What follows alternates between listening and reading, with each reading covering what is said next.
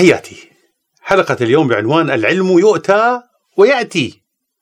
يقول الشاعر: من يطلب العلم لا يركن إلى بلدي، العلم يؤتى ولا يأتي إلى أحدي. معنى الشطر الثاني من البيت يستشهد به في كتب التراث عادة لضرورة توقير العلم والمعلم. استقر لدينا عبر التاريخ أن طالب العلم يذهب إلى العالم، لا العكس. مثلا يقال: رحل فلان إلى فلان مسيرة شهر كامل طلبا لحديث واحد. وعرفنا طوال عقود أن المدرسة لا تذهب إلى الطالب والجامعة لا تذهب إلى المتعلم. العكس هو الصحيح.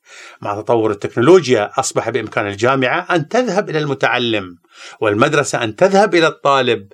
على هذا الأساس قامت مبادرات الجامعة المبتكرة مثل الحرم الجامعي الذكي والحرم السحابي. هدفنا أن تدخل الجامعة كل بيت عربي. شكرا لكم.